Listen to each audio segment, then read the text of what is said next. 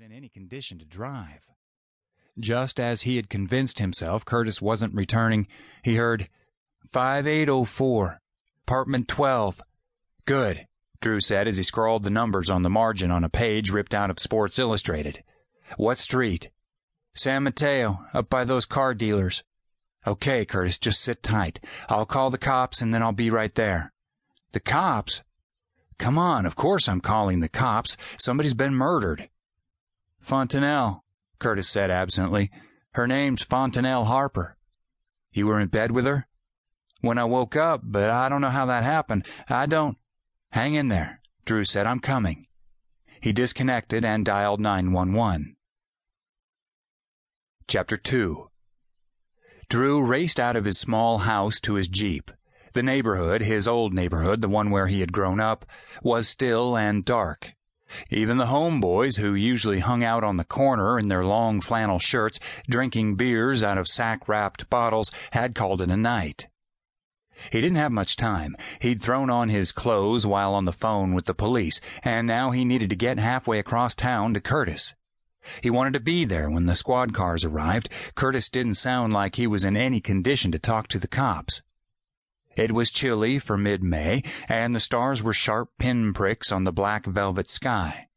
Drew tried to button his shirt with one hand while he steered with the other, urging the Jeep toward Interstate 25. The canvas-topped Wrangler was drafty, and early morning air stung his face. He blew through red lights crossing downtown, then rocketed up on I-25. Huge banks of white lights illuminated the freeway, and he squinted against them as he sped along the broken road, weaving between concrete barricades. Construction crews worked nights, reconfiguring Albuquerque's main crossroads where I-25 and I-40 meet, a tangle of ramps and interchanges the locals call the Big I. Usually the construction area crawled with cops working radar guns, but none were around now. Probably all racing to the murder scene. Drew wondered who the dead woman was and how well Curtis knew her. Might be a simple pickup. The Rattlers played Thursday night. Curtis might have gone home with her after the game. It wouldn't be the first time he had found himself in bed with a strange woman after a night of too much bourbon and too little discretion. And it wasn't the first time he had called Drew for help when a rendezvous went sour. Drew couldn't count the number of times that Curtis had phoned him over the years, needing a designated driver or a ride home from some woman's apartment. And there was that time a year ago when a jealously crazed boyfriend treed Curtis in an upstairs bathroom, ready to kill him. Curtis had been in his underwear, locked in the bathroom with the boyfriend pounding on the door, but he'd had the woman's cell phone. He'd guessed correctly that the boyfriend would settle down once a man Drew's size arrived for a calming talk. So, it wasn't surprising that Curtis would turn to Drew now that a dead cheerleader had turned up. But it was surprising that she had been murdered. Drew couldn't picture Curtis killing someone. He had never seen Curtis lay a hand on any of the women that had passed through his swinging life. Curtis was too laid back for violence. He didn't care enough about anything to fight about it. He would have mentioned, though, if he'd gotten involved with a Rattler cheerleader, and Drew wouldn't have forgotten a name like Fontanelle Harper. So this probably was a one-night stand. But how could she end up dead? The Jeep weaved between the few cars that dotted the early morning freeway, the speedometer pushing 90. Drew slowed as his exit approached. The familiar exit wasn't far from the Gazette building, and the thought of the newspaper chilled him. The brass at the Gazette would go nuts when they heard about Curtis and the dead woman, and Drew would be back in a familiar place, taking heat to protect Curtis's ass. But before he could brood too much over that, another thought jarred him. "Sweet Jesus," he said aloud. "This could be my fault." Drew, still uncomfortable at being his friend's boss, had insisted a week earlier that Curtis get close to the Rattlers.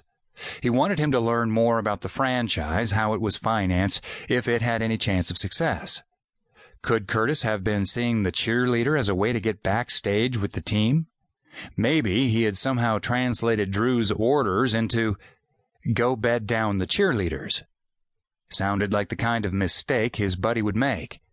Drew could be indirectly responsible for Curtis waking up next to that dead woman.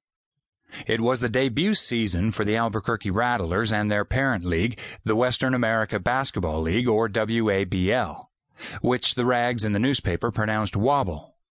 The league was the brainchild of a local software tycoon named Scott Surf and was doomed to be a money-losing proposition. Minor league teams came and went in New Mexico all the time. Basketball, hockey, baseball, and soccer teams all had called it quits here in the past. And WABL's timing was lousy. Albuquerque recently had come close to getting its own NBA franchise, a sneaky plan that Drew and the Gazette helped shoot down. The NBA gave the expansion franchises to 2 other cities, which hadn't helped Drew's popularity around basketball-mad Albuquerque. To most fans, the Rattlers seemed a poor consolation prize. Curtis hadn't said much about the story since it was assigned, and Drew wasn't sure he'd made much progress on it. Probably didn't matter now. The story definitely had taken a different direction. The news would sort itself out later. The main job now was getting Curtis out of trouble. He zoomed down a ramp off the freeway and through a hairpin turn onto San Mateo Boulevard. San Mateo's 6 lanes were lined by fast food joints and chain restaurants and car dealerships and shopping centers. Tucked behind them to the east were sprawling apartment complexes surrounded by asphalt moats. Albuquerque's version of living over the store. Drew heard sirens approaching as he bounced over speed bumps into the parking lot of a 2-story apartment building. It took only a moment to locate apartment 12 among its darkened neighbors on the ground floor. The windows were ablaze with light, and Curtis had left the door standing open.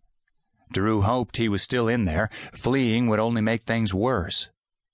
He slammed the Jeep into an empty parking slot and sprinted to the apartment door, his gimpy ankles twinging with every step. He stopped at the doorway and peered inside.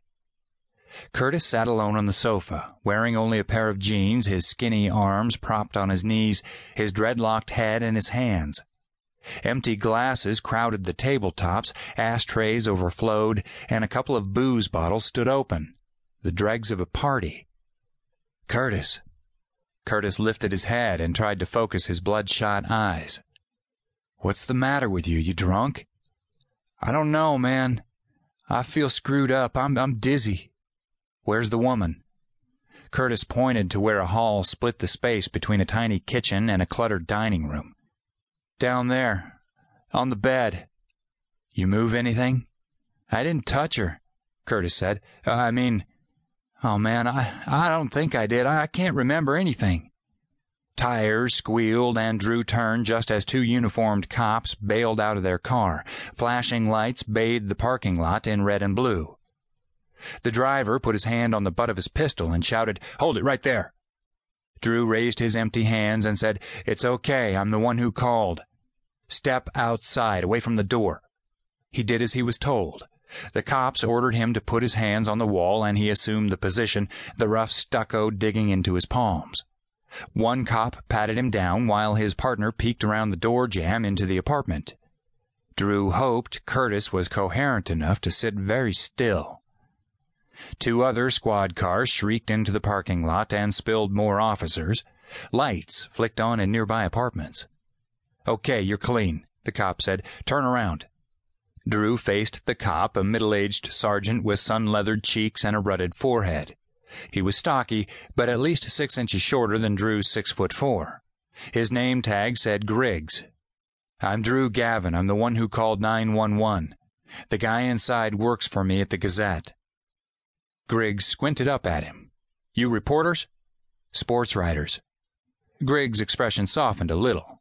People figure sports writers won't cause trouble because they only care about one thing: sports. And, Drew thought, that's pretty close to the truth. He could hear other cops ordering Curtis around inside the apartment, and he badly wanted to go in there and help him. At least be by his side, keep him from making things worse. "He called me a few minutes ago. Said there's a dead woman in here, in the bedroom." "You see the body?" "Never made it past the front door. I got here seconds before you did." "All right, stay here." Griggs hurried inside. Drew waited on the sidewalk, worrying. He glanced through the door and saw the cops had Curtis standing unsteadily, his hands on top of his head, mashing the 4-inch-long dreads that rose from his head like the tendrils of sea anemone. His lean, dark body looked like a shadow